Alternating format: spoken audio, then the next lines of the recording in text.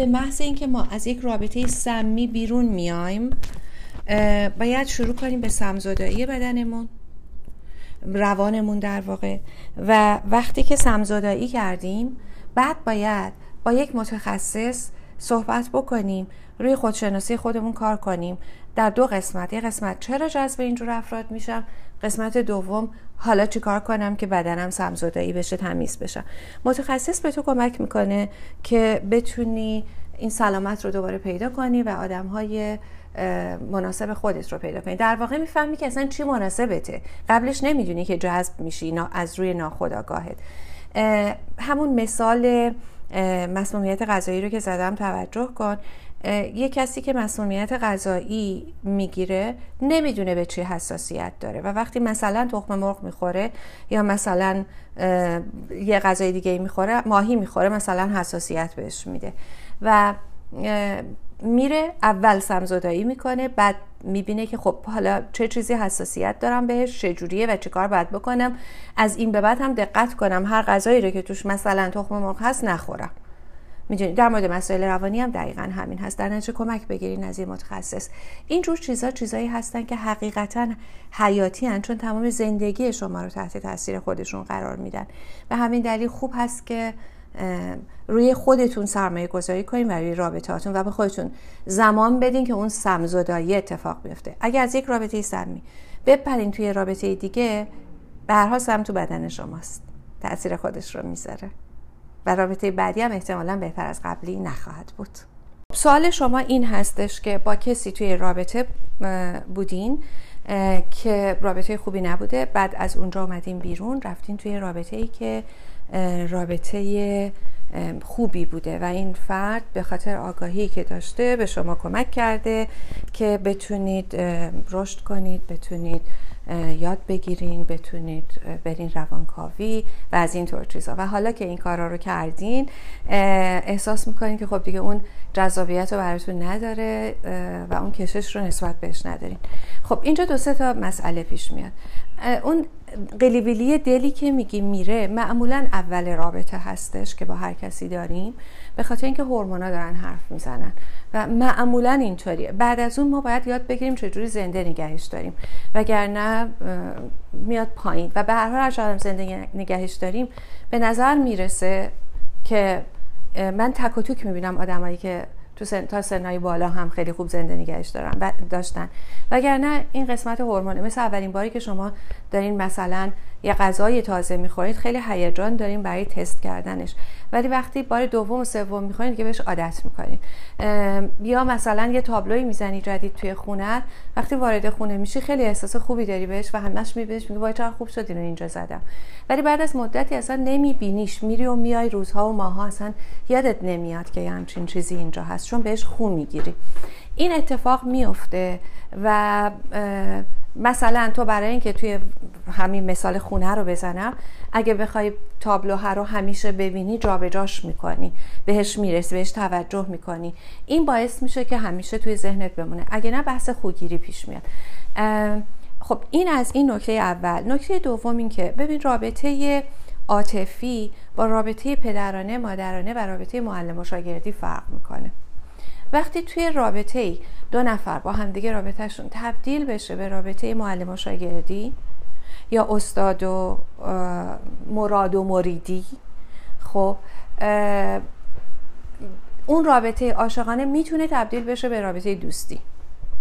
اما اگر ببین اون سنگینی است. خب الان توضیح میدم در موردش منظورم چیه. اگر رابطه به یادگیری و معلم و شاگردی یا پدر و مادری فقط سرویس دادن ختم بشه، باز مثل خیلی از چیزهایی که متاسفانه میبینیم که توی خانواده‌های سنتی هست، فقط یارها با هم دیگه در واقع نقش والد رو بازی میکنن برای یارشون و قرار نیست که ما این کار رو بکنیم. ببخشید.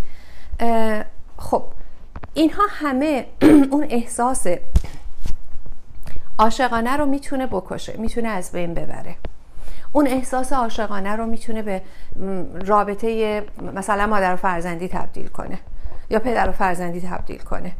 خب و اونجا دیگه اصلا اون جذابیت و اون جذابیت جنسی از بین میره، میل جنسی از بین میره، چون هیچ کسی خب نمیخواد توی چنین رابطه‌ای باشه.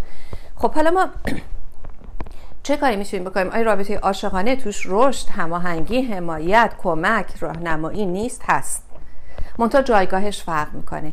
یعنی اونجایی که گفتم وزن برای اینه، وزن رابطه عاشقانه روی اون عاشقانه بودنشه و من از جایگاه یار با تو صحبت میکنم، از جایگاه یار دارم راهنمایی میگیرم و راهنمایی میکنم. اما اگه بیاد توی رابطه نابرابر، توی رابطه این بشه که تو بهتر از من میدونی پس تو بیا به من بگو، میشه رابطه معلم و شاگردی. اینجا اونجاییه که میتونه رابطه عاشقانه ما رو مخدوش کنه. خب حالا قسمت بعدی سوالت این بود که دلم برایش تنگ میشه، نمیتونم تصور کنم بدون اون بودن رو، اگه بخوام که قطع کنم رابطه رو.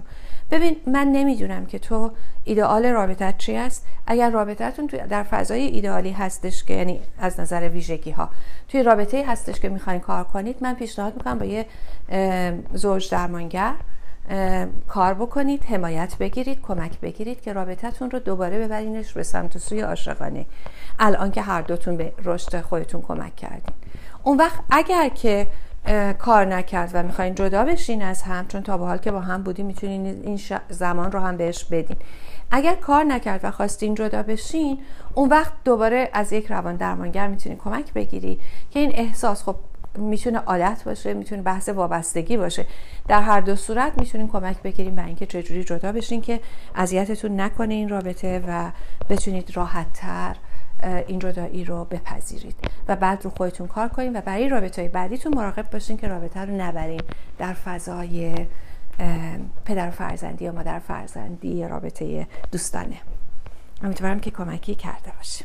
وقتی که ما از رابطه میایم بیرون یا بریک اپ میکنیم، دوران سوگ رابطه شروع میشه و درسته، یعنی سوگ جدا شدن شروع میشه. این هم یک نوع جدا شدن هستش و مراحل خودش رو داره. حالا اینجا ما داریم در مورد رابطه سالم و عاشقانه صحبت میکنیم با چاشنی خودشناسی. خب چجوری میتونه مرتبط باشه؟ اینجوری که ما اگر نتونیم این سوگ رو به درستی انجام بدیم، همیشه یک سایه‌ای رو با خودمون هم میکنیم تو رابطه‌های قبلیمون، تو رابطه‌های بعدیمون. به همین دلیل خوب هست که روش کار کنیم. از طرف دیگه آگاهی به ما میده که ما تو چه رابطه‌ای هستیم، چرا این اتفاق افتاد و چطوری میتونیم خودمون رو رشد بدیم. پس مرتبط هست با خودشناسی و ممنونم از این سوال خوبی که مطرح کردی. این جوابی که میتونم بدم، ببین دقیقاً مدل این هستش که ما کسی رو از دست بدیم، عزیزی رو از دست بدیم، چون به هر حال این هم یک عشق هست که از دست دادیم. شما وقتی مثلا یه لیوانی که دوست دارین میفته میشکنه، ناراحت میشین، کاش حواسم بود، چرا اینطوری شد، بس ببینم میتونم درستش کنم، شاید خیلی نشکسته باشه. میدونی این چیزها رو داریم. اگر که ما یه آدمی رو از دست میدیم، چرا نباید این احساسات رو داشته باشیم؟ داریم و پیش میاد و درست هستش و بپذیریمش. خب حتی اگه خودمون از رابطه خواستیم که بیایم بیرون، باز اعتبار بدیم بهش، ولیدیت کنیم خودمون رو و احساسمون رو و اجازه بدیم این دوران سوگواری بگذره. اما سوگواری 5 مرحله داره. من پیشنهاد میکنم ویدیوی من رو در اینستاگرام یا یوتیوب به نام از دست دادن عزیزان، رنج از دست دادن عزیزان پیدا کنید و گوش کنید. این 5 مرحله رو خیلی کامل توضیح دادم، ولی خیلی مختصر بخوام بگم این هستش که اولین مرحله بعد از دست دادن انکار هست. اصلا چون این چیزی اتفاق نیفتاده، شاید برمیگرده، شاید که درست بشه، شاید که حتی که خودتون چیز کرده باشین ممکنه برین تو انکار این که اصلا این واقعی اتفاق افتاده یا نیفتاده. مرحله بعد از اون مرحله خشم هستش که میاد بالا. اصلا چرا باید این اتفاق بیفته؟ چرا اینجوری میشه؟ چرا مثلا شانس من اینه؟ چرا از این طور چیزا؟ و مرحله بعد مرحله ترید کردن هستش که ای کاش اگه این کارو میکردم شاید اینطوری نمیشد، اگه اینطوری میشد شاید اینطوری نمیشد، اگه رفته بودیم پیش مشاور، اگه اونجا من اینو نمیگفتم، اگه اونجا این کارو نمیکرد. این اگرها میاد که هی میخوایم ببینیم که خب اگر اینطوری باشه شاید میتونیم میریم توی اون معامله کردنه توی ذهنمون و مرحله بعد از اون مرحله افسردگی هست، دیپرشن میگیریم که این اتفاق افتاده و تنهاییم و ناراحتیم و مرحله بعد از اون مرحله پذیرش هست. این 5 مرحله رو ما داریم در مرحله جدا شدن و بریکاپ کردن. بعضیا خیلی بیشتر رو بعضی از این قسمت ها میمونن و بعضیا کمتر میمونن روی این قسمت ها. اما تشخیص این که الان توی کدوم مرحله هستی به کلاینت های من کمک کرده خیلی زیاد که بتونن خودشون رو پیدا کنن، خودشون رو راحت تر پیدا کنن، که کمک کنن به خودشون راحت تر بیان بیرون. تشخیص این که الان من توی کدوم یکی از این مراحل هستم، این به ما کمک میکنه. پس این اولین مرحله. دومین نکته که میخوام بگم این هست که این 5 مرحله درسته که من به ترتیب گفتم و به نظر میرسه به ترتیب میان، ولی گاهی اوقات حتی بعد از پذیرش یهویی ممکنه شما برگردین توی مرحله انکار که اصلا باورم نمیشه یه همچین آدمی با من همچین کاری کرده باشه. این یعنی چی؟ یعنی میرین تو انکار کلی دوباره، یا دوباره ممکنه برگردین روی این که چطوری همچین کاری رو یکی میتونه با من بکنه. یعنی ممکنه دوباره شما مراحل رو پس و پیش تجربه کنید. وقتی این 5 مرحله رو بشناسی میتونی بهتر مدیریتش کنی، راحتتر مدیریتش کنی و میتونی به خودت کمک بکنی که این مراحل رو راحتتر بگذرونی. خب حالا یه نکته دیگه پیش میاد، بحث خودشناسی. خودشناسی کمک میکنه تو در لحظه حضور داشته باشی و این احساساتت رو در لحظه درک کنی و بدونی که تو کدوم مرحله هستیم. بخش دوم بهت کمک میکنه که الگوهات رو بشناسی. مثلا من با چه آدمی دارم دائم میرم توی رابطه که این اتفاق میفته، یا مثلا من میذارمش کنار یا اون منو میذاره کنار، یا هر چیزی شبیه این اتفاق میفته و به هر حال به نتیجه مطلوبم نمیرسه. به همین دلیل خودشناسی بهت کمک میکنه که جلوی بریکاپ های بعدی رو بگیری و طبعا درد کمتری رو تجربه بکنی. ولی این مراحل که گفتم مراحل درمان رنج هست که برای از دست دادن عزیزان هستش، که مثلا کسی فوت میکنه،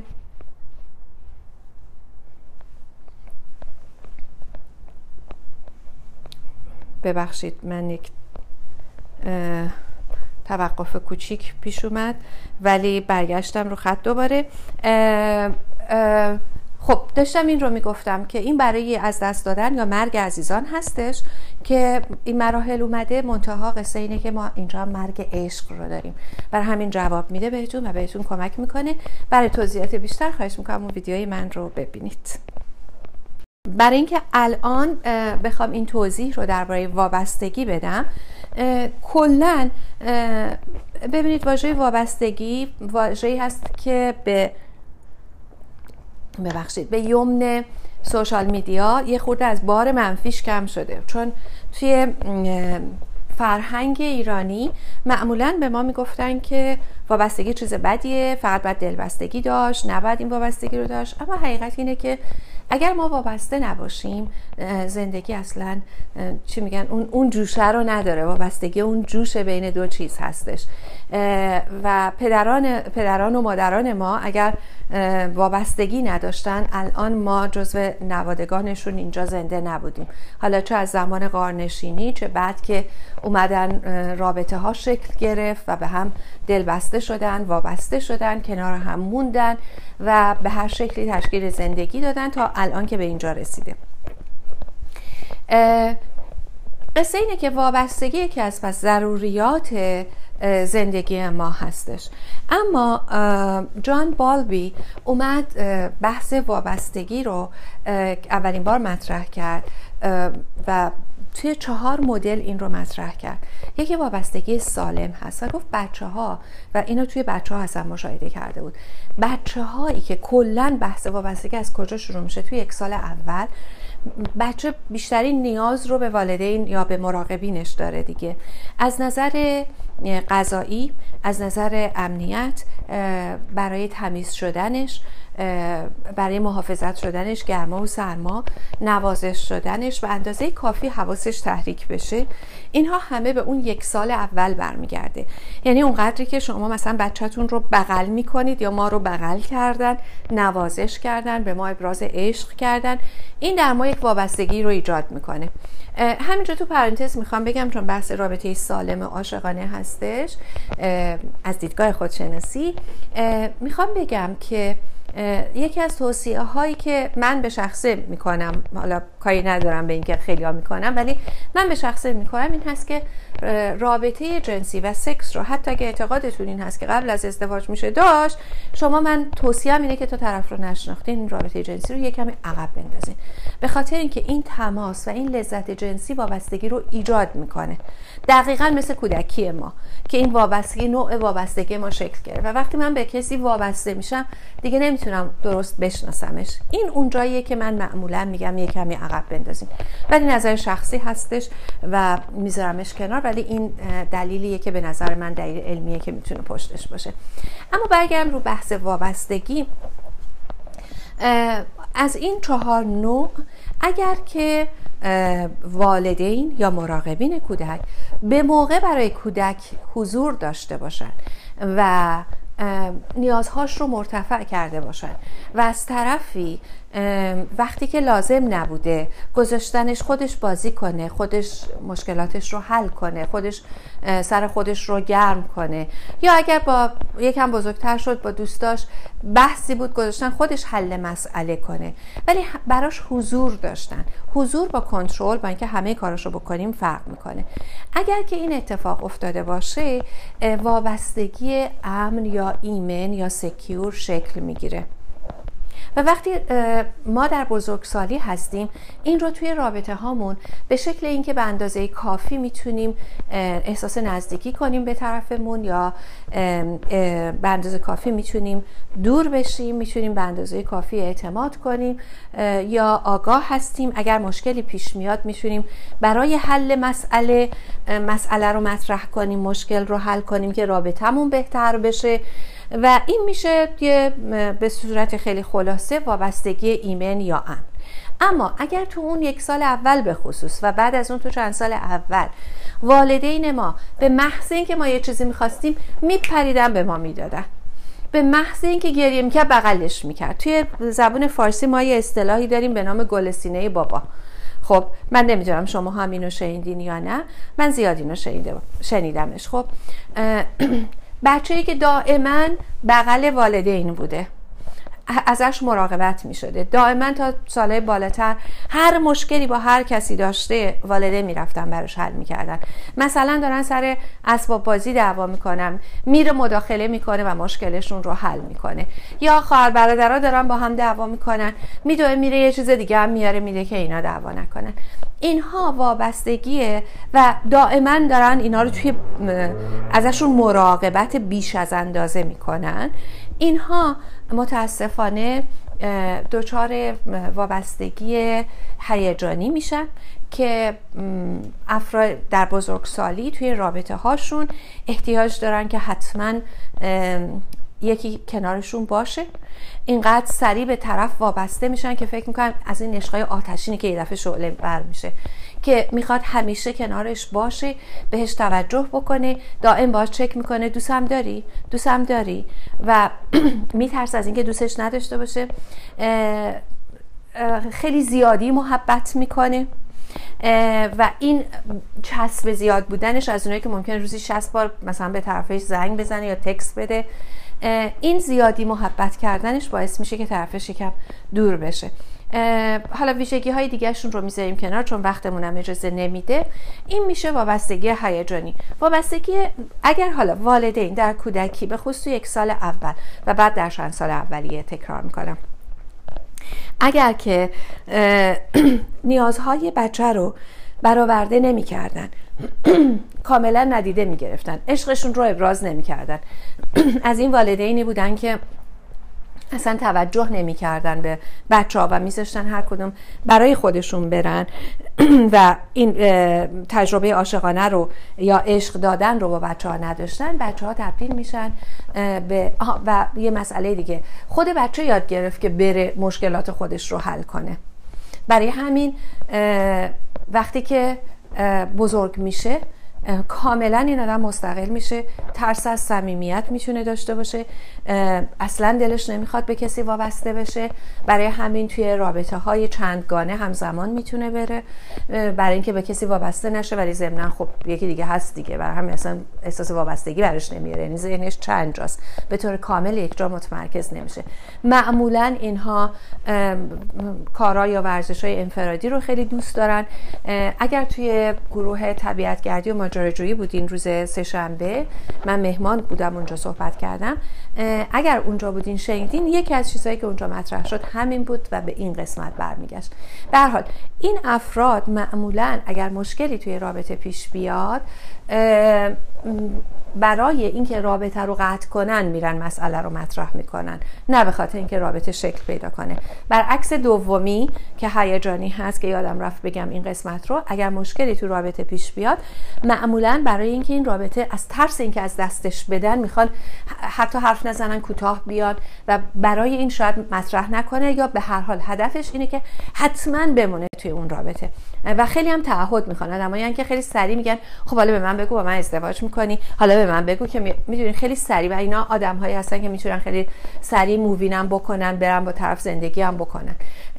ولی دسته سوم برعکس، اینها اگر که بخوان مشکلی رو حل بکنن معمولاً مشکل رو برای این حل میکنن که رابطه به جدایی برسه. مثلا اگه خیانت میکنه خیلی راحت میاد میگه، برای اینکه میدونه این باعث میشه که این طرف بره، نمیاد بگه به خاطر صداقتش یا به خاطر اینکه خیلی راحت تر باشن. نمیگم همه اینایی که میان میگن اینجوری هستن، من دارم در مورد این گروه صحبت میکنم، برعکسش صدق نمیکنه. پس این دسته هستن که خیانت هم میتونن بکنن، دروغ هم میتونن بگن. معمولا اینها آدم‌های ورکالیکی هستن چون اصلا صمیمیت هراس دارن دیگه. و دسته چهارم که خیلی نمیخوام برم طرفش، ترکیبی از دوم و سوم هستش. اینها آن ارگانایزد هستن. گاهی اوقات توی کودکیشون میتونه اینطوری باشه که تکلیفش معلوم نیست. توی یادم فیلم‌های قدیمی خیلی خوب نشون میداد بچه‌ها از ترس پدر نشسته بودن، به محض اینکه پدر یه لبخند میزد بهشون اینا میپریدن از سر کولش بالا میرفتن و بلافاصله پدر کلافه میشد میگفت چیکار داریم میکنیم، بچه‌ها دوباره از ترسشون میرفتن کنار. تکلیفشون معلوم نیست که بالاخره دوست داره پدر و مادر کنارش، یعنی پدر و مادر دوست دارن که اینا کنارشون باشن یا نباشن، دوستش دارن یا دوستش ندارن، بلا تکلیفن و این ترس رو همیشه با خودشون میارن. ما میبینیم تو رابطه ها بعضیا میان میگن که من دیگه نمیخوام با تو باشم، میخوام مثلا رابطه رو قطع کنم، بعد نرسیده خونه تکست میزنه که عزیزم دلم برات تنگ شد. اینها میتونن جزو کسانی باشن که توی این بخش آخر هستن. من خیلی خلاصه و خیلی ساده گفتم برای اینکه بحث وابستگی ها درک بشه که چجوری تو رابطه هامون تو زندگیمون تأثیر میذاره. گوش کنید یا تو کلاس‌های رابطه شرکت کنید، مفصل تر در موردش صحبت بشه. آینده درباره انواع عشق صحبت کنم و شاید یک جلسه دیگه در مورد انواع وابستگی صحبت کردم، ولی به هر حال به دوستانتون بگید. خب ببینید، وقتی که رابطه‌ای با خیانت تموم میشه و کسی بهتون خیانت میکنه و بعد از این شما میرین توی رابطه جدیدتون هم خوبه ولی هنوز هر از گاهی را یاد اون قبلیه میافتین و خشمگین میشین، دو تا مسئله رو من پیشنهاد میکنم روش حتما کار بکنید. اولین بلکه خودشناسی که میدونید رو شاخشه، رفتن پیش متخصص قطعا این کار رو بکنید، ولی دو تا چیز رو بهش نگاه بکنید. یکی این که احساس بی‌ارزشی که دارم، نگاه کنید ببینید اگر شما احساس بی‌ارزشی دارین، هنوز بعد از مدت ها ممکنه فکر کنید که آخه من چی کم داشتم که اون ول کرد رفت یا رفت این کار رو با من کرد. به خودتون بگین که این مربوط به من نیست، اون مسئله اون آدم بوده، این مسئله من نبوده. یعنی من مشکلی نداشتم که اون رفته، اون مشکل داشت که رفته. اگر این کار رو بکنید راحت تر میتونید بهش بپردازین و ازش بگذرید. ببینید کسی که خیانت میکنه اولین چیزی که برای یارش ممکنه پیش بیاد این هستش که حتما من یه ایرادی داشتم که این کارو کرد، قطعا بدونید که نه، اون آدم خودش مسئله داشت. نمیگم رابطتون مسئله نداشته ها. ببینید تو بحث خیانت لطفاً لایو خیانت رو و ویدیوهای خیانت رو که گذاشتم حتما ببینید توی پیجم و مفصل تر میبینید. من باور دارم کسی که قربانی خیانت هست مثل شما که الان مطرح کردین نکتتون رو، لزوما قربانی رابطه نیست. میتونه این رو برین براش چیز بکنین، قطعا 100% یار شما که خیانت کرده مسئله داشته، اما از این طرف قصه رابطه یک مسئله هم میتونه داشته باشه. در بعضی موارد طرف بیماره که میره این کارو میکنه. حالا بیماریش هر چیزی هست، میتونه با یه پزشک مشورت کنه، پیدا کنن ببینن بیماریش چجوریه و چرا این اتفاق میفته. به هر حال سلامت نداره که این کارو داره میکنه، اما از اون طرف هم رابطه مسئله داشته. ولی هیچ کدوم از اینا دلیل نمیشه که شما برین تو سرزنش خودتون. معمولا وقتی ما بعد از سالها مرتب داریم میریم رو سرزنش خودمون، مال اینی که هنوز فکر میکنیم من یه ایرادی داشتم، برای همین احساس بی‌ارزشی اذیتمون میکنه.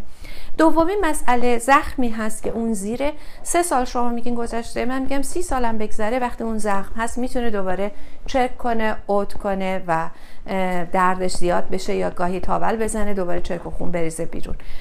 اون زخم باید درمان بشه. اون آسیبی که اون موقع شما به خاطر اون رابطه و به خاطر اون خیانت دیدین باید درمانش کنید و یه متخصص لازم هست که کمکتون کنه. یه چیزهایی مثل مدیتیشن، بخشش و رهایی، مایندفولنس میتونه خیلی بهتون کمک کنه که آرومتر بشین. اما اگر میبینید باز هم برمیگرده، اون وقت حتما از یه متخصص کمک بگیرید، به خاطر اینکه این زخمه. مثل اینه که مثلا یه دردی رو دارین تجربه میکنید، به شما میگن چای نبات بخور خوب میشه. خب چای نبات این دل درد منو یه کمی آروم میکنه، ولی یه جای جراحی لازمه، یه جایی باید اون قسمتی که عفونیه توی دل من بیاد بیرون برای اینکه دیگه دل درد نشم. برای همین